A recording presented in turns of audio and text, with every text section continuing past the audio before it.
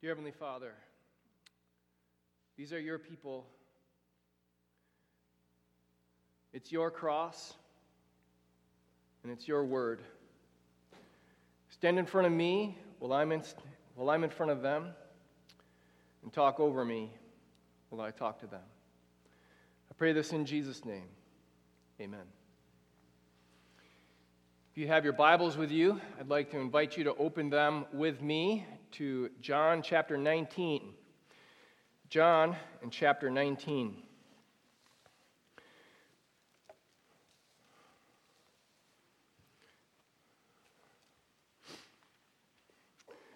This morning we're talking about the cross, just like we sang about the cross. And I have three goals this morning.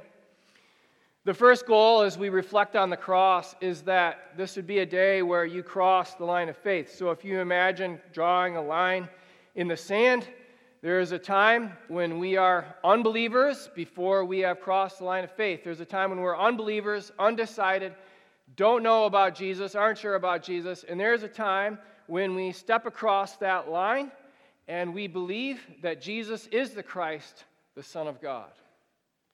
My first goal this morning is to invite you to cross that line of faith and believe that Jesus is the Christ, that He is the King, that He is God Himself.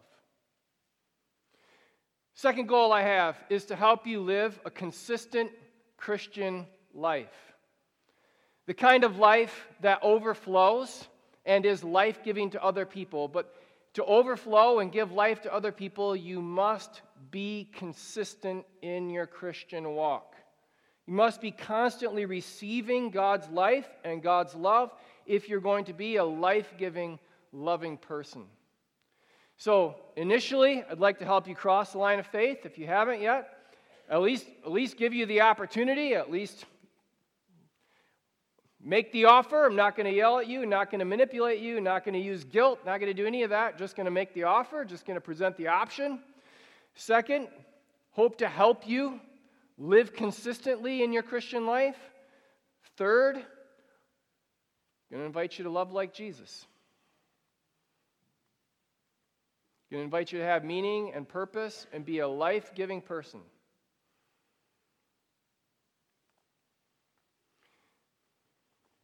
I secretly hope every message is life-changing. I secretly hope that. I go up here with the Word and try to hope that we change lives every week. I'm just going to tell you up front today, I don't do that very often because usually I do it in secret, but today I'm just going to tell you, I hope this is life-changing.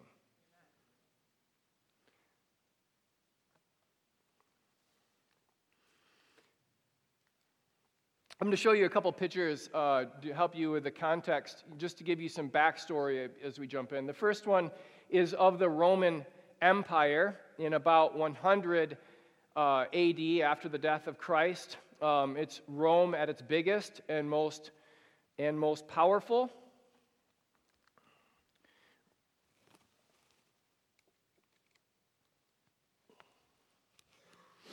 And so you see the maroon line is around the outside of the Roman Empire, and the maroon arrow is Rome itself. The yellow arrow is where Jerusalem is. We'll meet a guy named Pilate again today. If you've been with us, we've been in conversation with him the last couple weeks. Pilate is the one in charge in Jerusalem, trying to keep a lid on the powder keg that is the Middle East in general, and Jerusalem in particular. And so now I'm going to show you a picture of an artist's rendition of what we know of Jerusalem at the time of Jesus. And so starting on your far right, that's where the Garden of Gethsemane is. It's on the downward slope of the Mount of Olives, right above the Kidron Valley, looking up at the Temple Mount. And so that is the Temple Mount. Anytime you're looking at Jerusalem, it's just good to orient yourself to where the Temple Mount is. We'll see it in the next picture I show you. So I'm going to spend a little bit more time on this picture. I'm just trying to give you backstory, context, or geographical orientation. But it's always good to know where the temple is. So that's where the Temple Mount is. The governor's headquarters, where we think Jesus was tried, was in Herod's palace. That was the nicest place to stay, so that's probably where Pilate stayed. He may have also stayed in the Fortress Antonia, but we think he stayed in Pilate's old palace. Now, the next one I'm going to show you is the Geneth, or Garden Gate. We think this is where Jesus carried his cross to the Garden Gate and then collapsed from fatigue, and this is where Simon of Cyrene picked it up. So let me show you then where Golgotha is, and I'm going to give you a close-up of this here. So Golgotha, we think, if this is the right location of Golgotha, there is a stone that wasn't very good quality, so it was never quarried or mined to use in the building project. So there was like an old mound there where it would have been a convenient place for a crucifixion. So modern day archaeology, they know where that is. It's right outside the old city gate. It's right next to a first century tomb, a tomb that would have been new in the first century. This may be where the tomb of Joseph of Arimathea is. And there is the Garden Gate. Notice it is right below the Temple Mount, where on the day of preparation, the Passover lambs would have been sacrificed. Covered that last week. So, trying to orient ourselves so you can just kind of see this. We're going to read today that they took Jesus outside the city, and so this would be right outside the city. This is, as you can kind of picture it, Jesus carries his cross up to the Garden Gate, and then this is where Simon of Cyrene takes over. Simon is not mentioned here in John, but he's mentioned in the other Gospels. Here we go. John 19, verse 16. They took Jesus, and he went out, bearing his own cross, to the place called the place of a skull, which in Aramaic is called Golgotha. There they crucified him.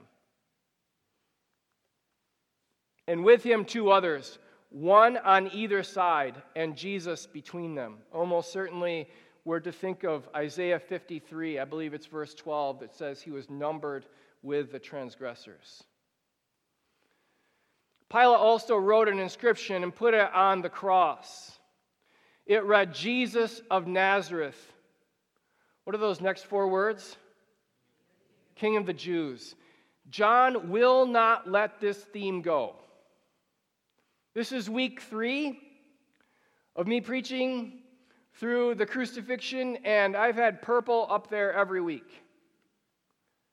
This is a theme that is a controlling theme. This is the theme that if John is waving his arms and yelling at you, this is what you need from this text.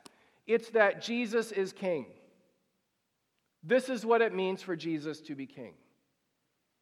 Please get that Jesus is king.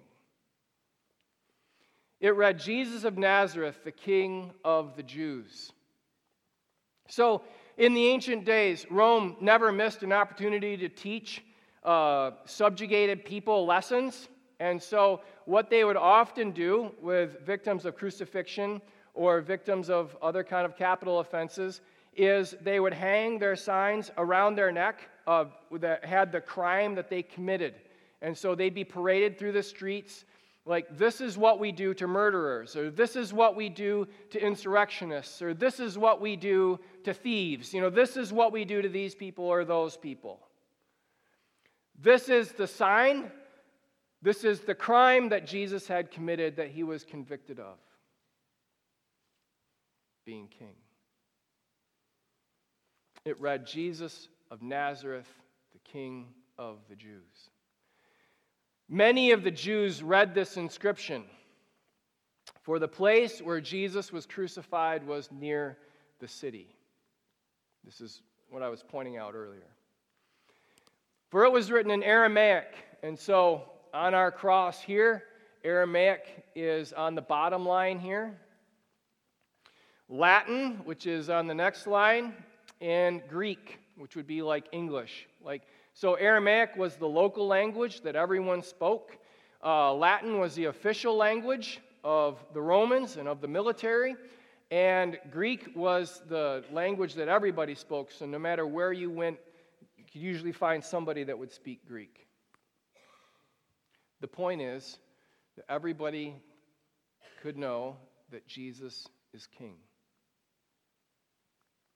So the chief priests of the Jews said to Pilate, "Do not write, 'The King of the Jews,'" there it is again, "but rather that this man said, 'I am the King of the Jews.'" And Pilate answered, "What I have written, I have written." Okay, so it's been 3 weeks that we've seen purple up there for the King of the Jews. That Jesus is king. That this is why he is convicted, because he's king. That this is why he died, because he's king. What's the lesson that we're supposed to learn from Jesus being king? What's the take home that we have to have from Jesus being king? I'm going to try to sum it up in 5 words. Jesus' glory is his love. This is what it means for him to be king. Because he loves us, he lays down his life for us, and this is his glory. Let me see if I can bring the pieces, let's see if I can bring the threads together for you from the book. So in John chapter 12, Jesus says, "Now my soul is troubled." Greeks have come. Up until this point in the book, he's talked about how the hour is a long way off. The hour is the cross. The hour is when he hangs on the cross and dies. The hour is his glorification, when he is lifted up from the earth. But he says, "Now my soul is troubled, and what shall I say? Father, save me from this hour?" Is that the goal, to be saved from this hour?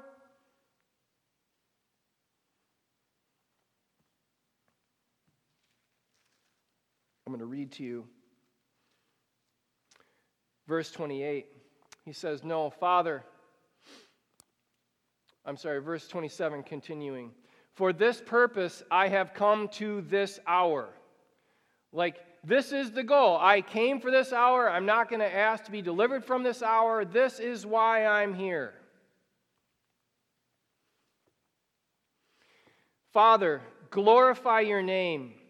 See, there's glory for God the Father on the cross. In this hour of his suffering, in this hour where he's naked and shamed and beaten, there is glory for him. And this is the hour that he's been looking forward to or dreading, maybe both, the whole book up to this point. "Father, glorify your name." Then a voice came from heaven, "I have glorified it and will glorify it again." Can you see that there is glory in the cross? The glory is his love displayed on the cross, but I'm going to get there. The crowd that stood there and heard it said that it had thundered. Others said, "An angel has spoken to him." And Jesus answered, "This voice has come for your sake, not mine." Jesus is like, "I already know this. Now is the judgment of this world. Now will the ruler of this world be cast out." Verse 32. "And I, when I am lifted up from the earth," so the cross is where Jesus is lifted up from the earth, where he is proclaimed king. This is the hour of his glory. He says, "I will draw all people to myself." This is the hour when he's glorified, when he's lifted up, when he'll draw all people to himself. And what I need you to ask is, how? How is this an hour of glory? How is this him drawing all people to himself? Imagine a man tortured to death, hanging on a cross, naked and shamed, with people taunting. How is that an hour of glory? That's not the kind of glory you probably dream about. Not the kind of glory I dream about.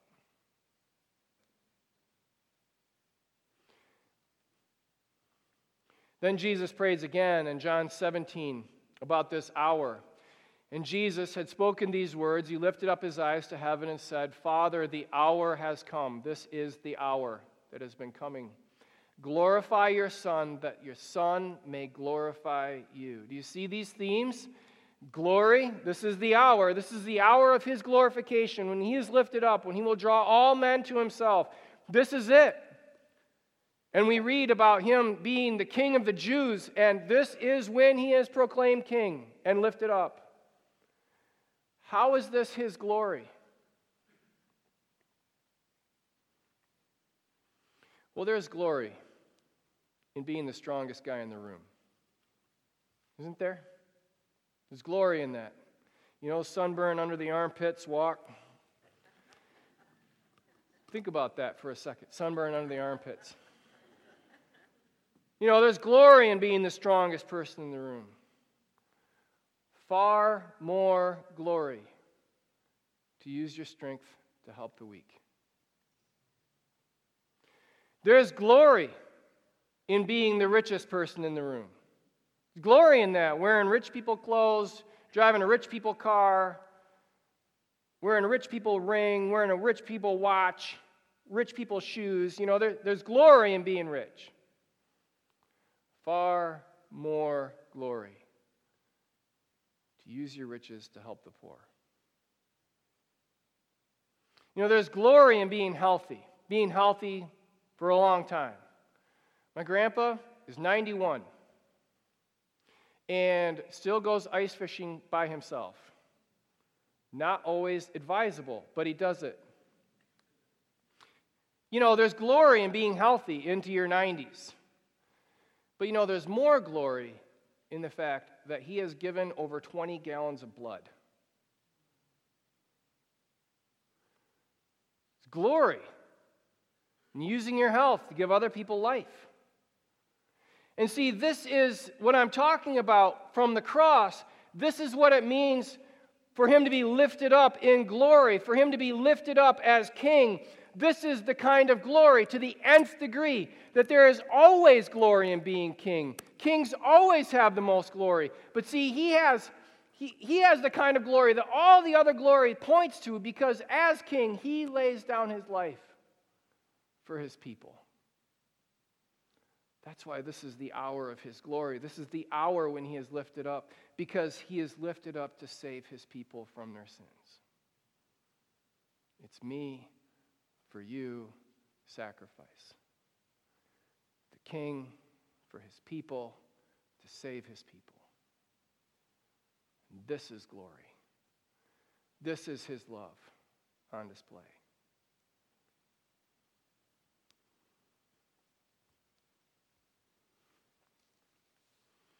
So Jesus is hanging there. And you got to see it. You got to visualize Jesus hanging there, bloodied, tortured nearly to death, with Jesus of Nazareth, the King of the Jews, up above his head. See him hanging there. See his glory. And we read, when the soldiers had crucified Jesus, they took his garments and divided them into 4 parts, one for each soldier, also his tunic. But the tunic was seamless, woven in one piece from top to bottom. So they said to one another, "Let us not tear it, but cast lots for it to see whose it shall be." This was to fulfill Scripture. Hey, did the soldiers know they were fulfilling Scripture? No. But this is one more example of God redeeming evil for good.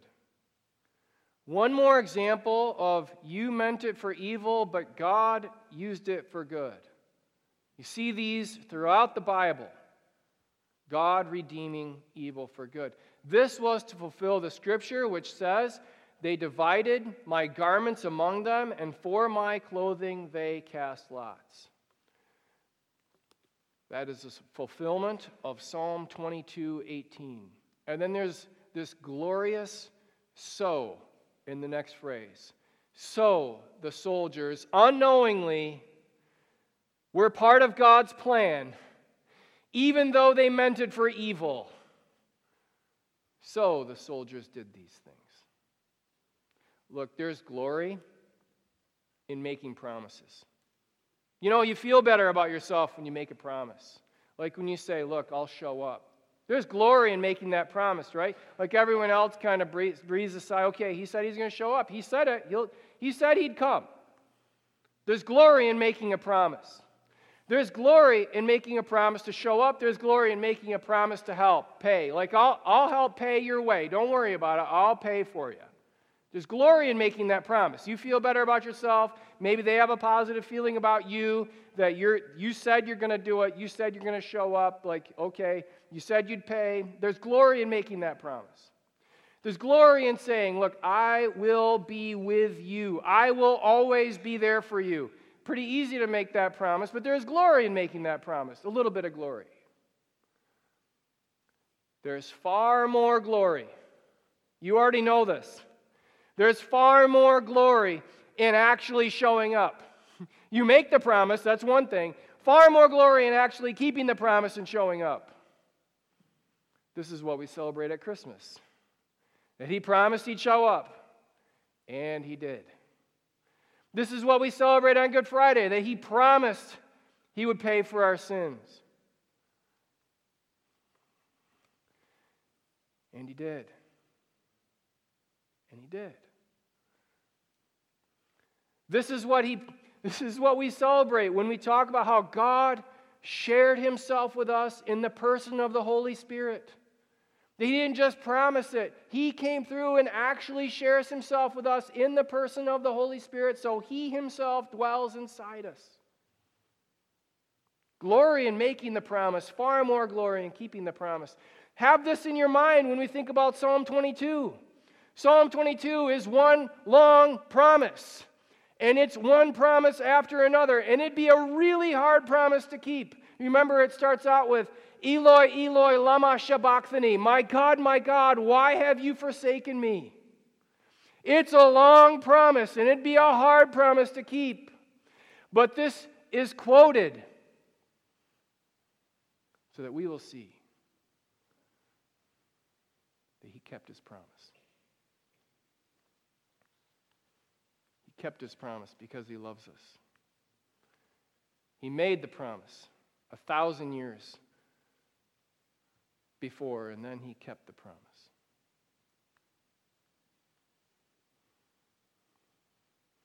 His glory is his love. His glory is his love that as king gives himself for the people. His glory is his love as he makes promises and keeps promises. His glory is his love. But standing by the cross of Jesus were his mother and his mother's sister, Mary, the wife of Clopas, and Mary Magdalene. I don't know how to tell you this, but that's 3 Marys. No wonder you read the Gospels and you're like, no, especially resurrection accounts, and you're like, now which Mary are we talking about? And I just want you to know this is a possibility. I was on a cross-country team in college where there were 5 guys on the team. Okay, you got that? I was on a team, 5 guys on the team. 4 of us were named Nate. We had to work out nicknames. So Jesus looks down, sees 3 Marys. One of them is his mom. And when Jesus saw his mother, the disciple whom he loved standing nearby, and the disciple whom he loved standing nearby, he said to his mother, "Woman, behold your son." Then he said to the disciple, "Behold your mother." And from that hour, the disciple took her into his own home. It's one thing to serve people when you're well rested. Jesus is not well rested at this point. Jesus has been awake for a bad long time at this point. It's one thing to serve people when you're not in pain and you feel pretty good. It's another thing to serve people, to see a need and meet that need when you've been tortured almost all the way to death.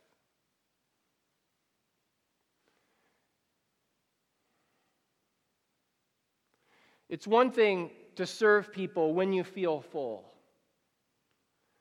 It's another thing to serve people when you've been poured out like wax. What I want you to do, what we need to do as people, is we need to look up, see him lifted up, see his glory as he serves from the cross, as he sees his mom in need and provides for that need. See his glory, and his glory is his love.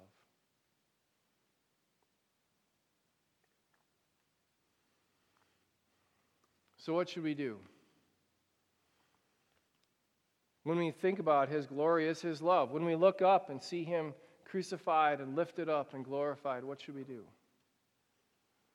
Well, John chapter 20 gives us the conclusion of the matter. This is the point of this being in the book. So in John chapter 20, verse 30, we read, "Now Jesus did many other signs in the presence of his disciples, which are not written in this book. But these are written." Like this is why we're looking up at his glory. "But these are written so that you may believe that Jesus is the Christ." That's a Jewish way of saying king. "The Son of God, and that by believing you may have life in his name." Here's what we should take from this.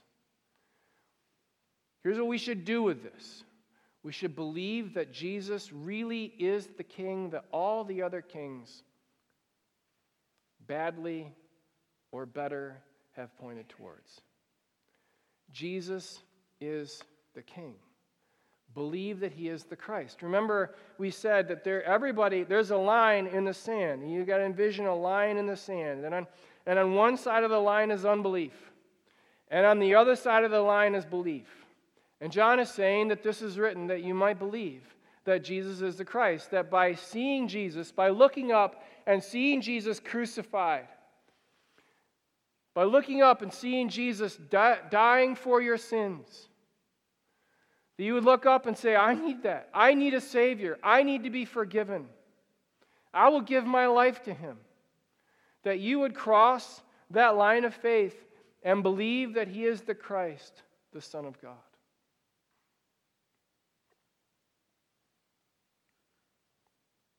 I can't nag you into this. I can't guilt you into this. I can't manipulate you into this. I can't even plead with you into this. This is between you and the Holy Spirit. But if you cross the line of faith, do you have belief that Jesus is the Christ, the Son of God? Belief that leads you into obedience? Is there fruit in your life that would show that you believe that Jesus is the Christ, the Son of God?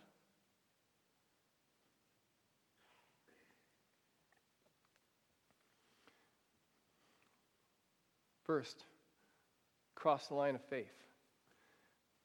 Second, John talks about abiding in this love.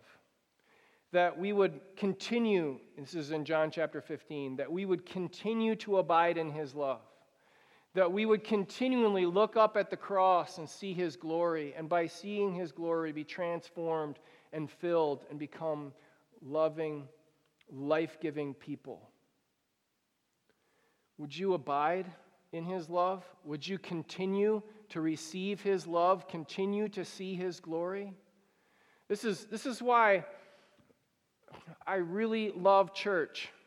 It's a time when we come and we remember that Jesus came, that Jesus lived, that Jesus died, that Jesus rose. It's a time to look up and see his glory again and be refilled again. It's also why I try to start every day reading my Bible, because I'm trying to abide in his word and abide in his love and see his glory again, because I need it again to give me life and strength again. Because I can't give away life and strength that I don't have. So I have to abide in His love. I have to be on His vine, receiving His love. I have to be continually looking up and being charged by His glory like a battery. I have to look up and be charged by His love so that I can be a life-giving, loving person. If I don't do that, I run out of gas and, it's like I end up with road rash on my face.